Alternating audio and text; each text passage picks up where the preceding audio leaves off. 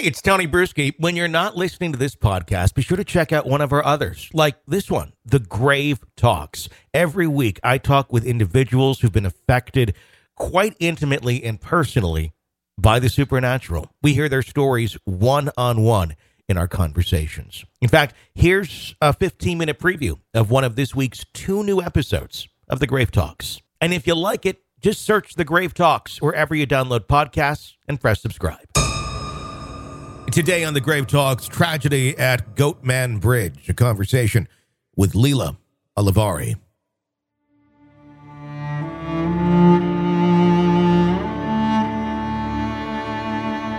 After witnessing her brother's fun with a Ouija board as a teen, Leila Olivari developed an interest in the paranormal.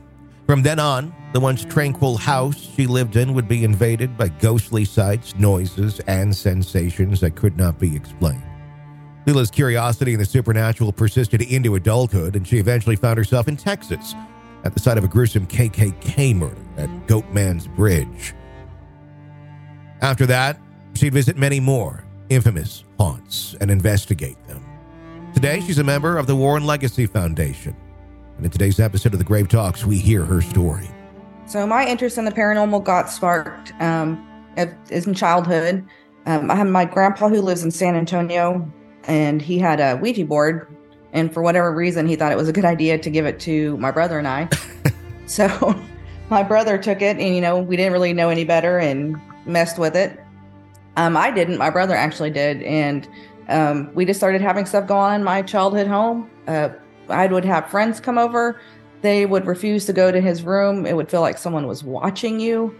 It was just things would happen. I would have my friend. One day I was getting ready. And now I know it's a doppelganger, but I was getting ready to go out with a friend. No one else was home. And I heard her come in, and I heard her clearly say, "Hey, what's taking you so long? Hurry up." And I go out in the hallway to say something to her, and there is nobody there.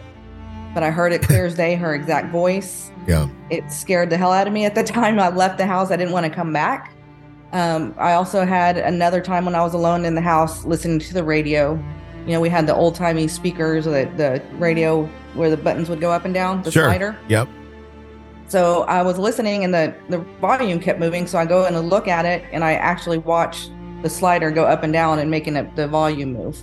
So it was just stuff like that. I didn't really understand it, and it scared me. So I just wanted to better understand it so it wouldn't frighten me anymore. Did all of this begin to happen after the Ouija board entered the home? It did. Interesting. So tell me about the Ouija board itself. You said your brother had it. Were you a participant in the use of the Ouija board? I'd never used the Ouija board, thank God. And my brother actually has it to this day locked in the ice chest at his house. Huh. He couldn't get rid of it. He tried to throw it away several times, and it came back always. So now he just keeps it locked away. Tell me about what you heard of his use with it. What was he using it with other people? Was he using it on his own, or what was happening initially with this thing? He was just using it on his own, just kind of messing around with it to see what it was about, and didn't really think anything of it either until and he actually would have the worst of it. He said when he was home alone, he would have like bangings on the wall, like everyone was just like going crazy trying to break in, and there was nothing going on. And it would happen when you were alone. It never happened. Like I didn't hear it with him in the house, and he didn't hear it when I was in the house. It always happened to us individually. Did he know what he was doing with it when the uncle gave it to you all? Was there, okay, here's how this works? No, he just, like I said, he just gave it to us. Like, you would give someone a stuffed animal. Really explain it. Here's the Ouija board and Candyland. You guys decide what you like better. Okay. It's crazy. It blows my mind now that I know what I do, but hey, he didn't know any better, thought it was fun, and learned very quickly that it wasn't. Sure. So things start happening after he's using the Ouija board. How quickly do you guys realize or attain that it had something to do, that it was connected with the Ouija board? Honestly, I never put it together as a child. I didn't until I got older and started looking back on it and realized that's when the activity in my parents' house started happening. And that's when the weird, creepy feeling, and it was always his room. that you would just feel like someone was watching you. But I never put it together until I got older and started, looking into the paranormal and all that kind of stuff and realizing that's where it started. Did he realize it at a similar time? He did. And he, like I said, he took it with him when he left. And when he said the same things was happening, whatever room he had that Ouija board in, the same things would happen. Yeah. And then that's when he started realizing that's what it was. And that's when he tried to throw it away and get rid of it and couldn't. So tell me about that. That in itself sounds like an interesting story of trying to get rid of this thing and it returning. I mean, he said he would literally put it in the trash can. The trash day would come by. They would come pick up the trash. And then he would come in like a day or two later and be sitting in the garage, just sitting somewhere back at the house. No explanation. Yeah. It just kept coming back.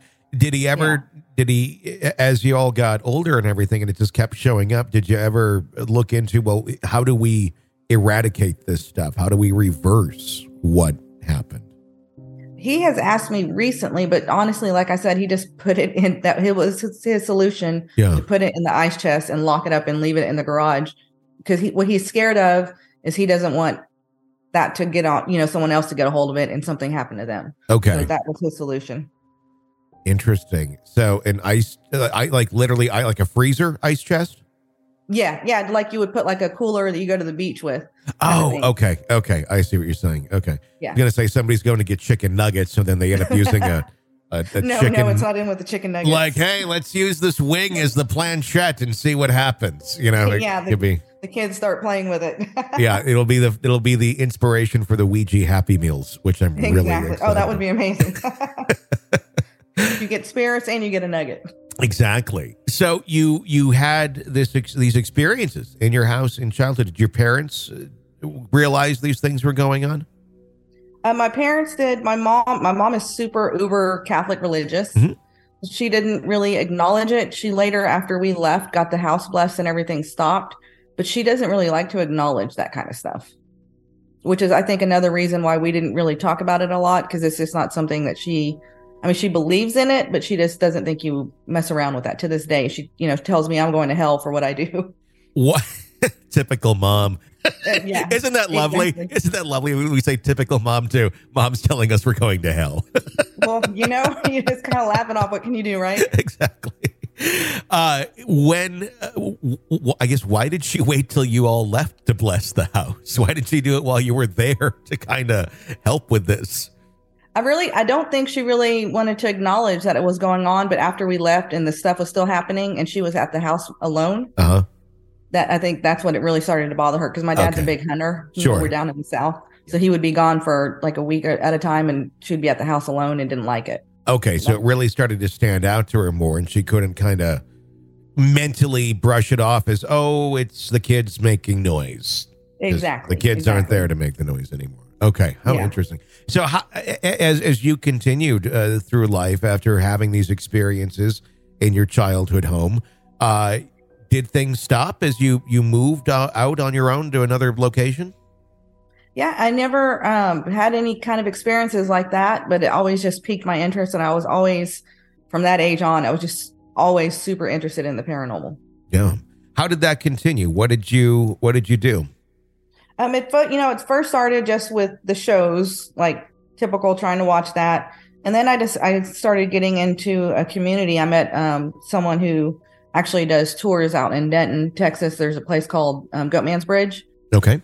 And I started doing tours with her, and she goes to different locations as well and does investigations. And I was with her doing those, and I met more and more people. I've met people who have abilities, that kind of stuff. And I've just really snowballed into it. What is the legend or the lore of Goatman's Bridge? So Goatman's Bridge, there's a big city here called Denton, Texas. And before it was Denton, Texas, it was back by this street called Old Alton. So there was a community out there, and then there's a river out there, but it's really still and nasty. Mm-hmm. And people would have to cross this bridge to get to the community, and the community just didn't survive because of the bridge. The cows would be in there and the kids would be playing at the same time. A lot of them got sick and died.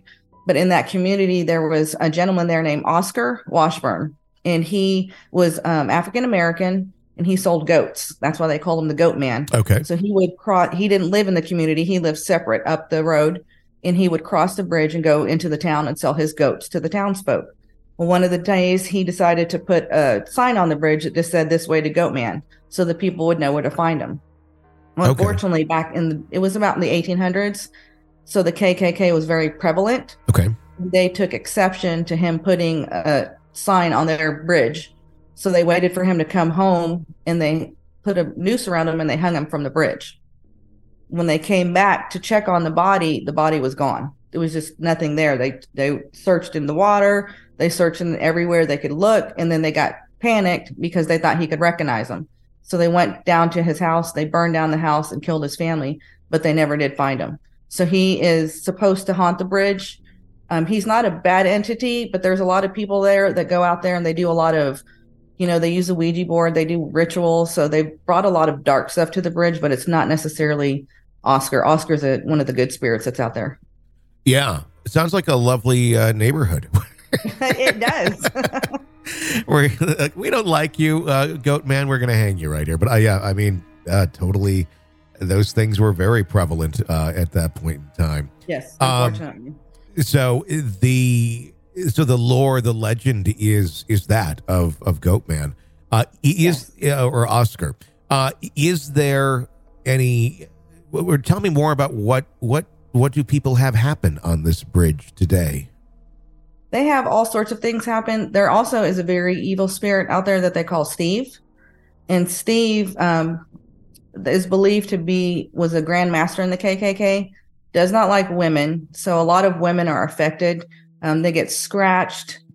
We've had people on the tours that just get this uncomfortable feeling like they're about to cry, and as soon as we walk them off the property, they're fine. He likes to mess with them, pull their hair, that kind of stuff. He just doesn't like women. And he's one of when he's out there, there's other spirits out there that we've communicated with, but when he comes out, it's completely goes quiet. Nothing else is going on. You get nothing. You don't talk to anyone, and you start getting negative communication. Like if you use, a spirit box or anything like that, you have just negative curse words at you, leave, get out of here, that kind of stuff. It's an interesting thing to think about. Someone who was such a vile human being in life, in death, also very vile. Yes. It makes me wonder, because so often people go to, it's a demon, it's a this or that. And I wonder a lot about, evil in our world, whether it be humans doing evil things to one another. I mean, this certainly sounds like a man who in life, if you saw him today, you go, that's evil. That's yes. Evil what he's doing. Yes. My friend actually did research on him, and he went to trial for, he had several wives, but there was one he was trying to get to marry him, and they were on the train ride. He actually was violating her and hurting her to where she finally tried to get some poison to try to escape from him to kill herself. Uh-huh. We had to take her to the hospital, and she passed away at the hospital. On the certificate of death, it literally said cannibalism because he had chewed her breast, her thighs, everything. And there's transcripts of the trial because she lived to tell what happened when he went to trial on it. And there's transcripts out there that show all the vile acts he had done. So 100% evil person. And I believe if you're evil in life, when you die, you're not going to change. Yeah. I mean, I guess it's kind of one of those things where, was this person ever like the rest of us, or were they born evil and literally were evil and yes. Just as demonic as a demonic spirit, but living on this earth? And when they died, they continued on. Exactly. That kind of makes you think more about that, because you read the headlines of these insane, horrible things that people do to each other or their own families or their own children, and all you can go is, that's evil. And it's not just like that's an evil act. That person is evil. Yes, 100%. And it makes you wonder, were these, are we living amongst demons in terms of some of these people, and always have been? Yeah, I think they're more just influenced by the demons. They're not, everyone likes to throw away the D word nowadays. Yeah. And I don't think it's, as prevalent as people like to think. But I think, like you say, it is present in people who are living, and they've, invited it into their lives. Hope you enjoyed this 15-minute preview of one of this week's 2 brand new episodes of The Grave Talks. To hear the rest and get new episodes every Monday and Tuesday right in your podcast feed, search The Grave Talks wherever you download podcasts and press subscribe, or visit thegravetalks.com.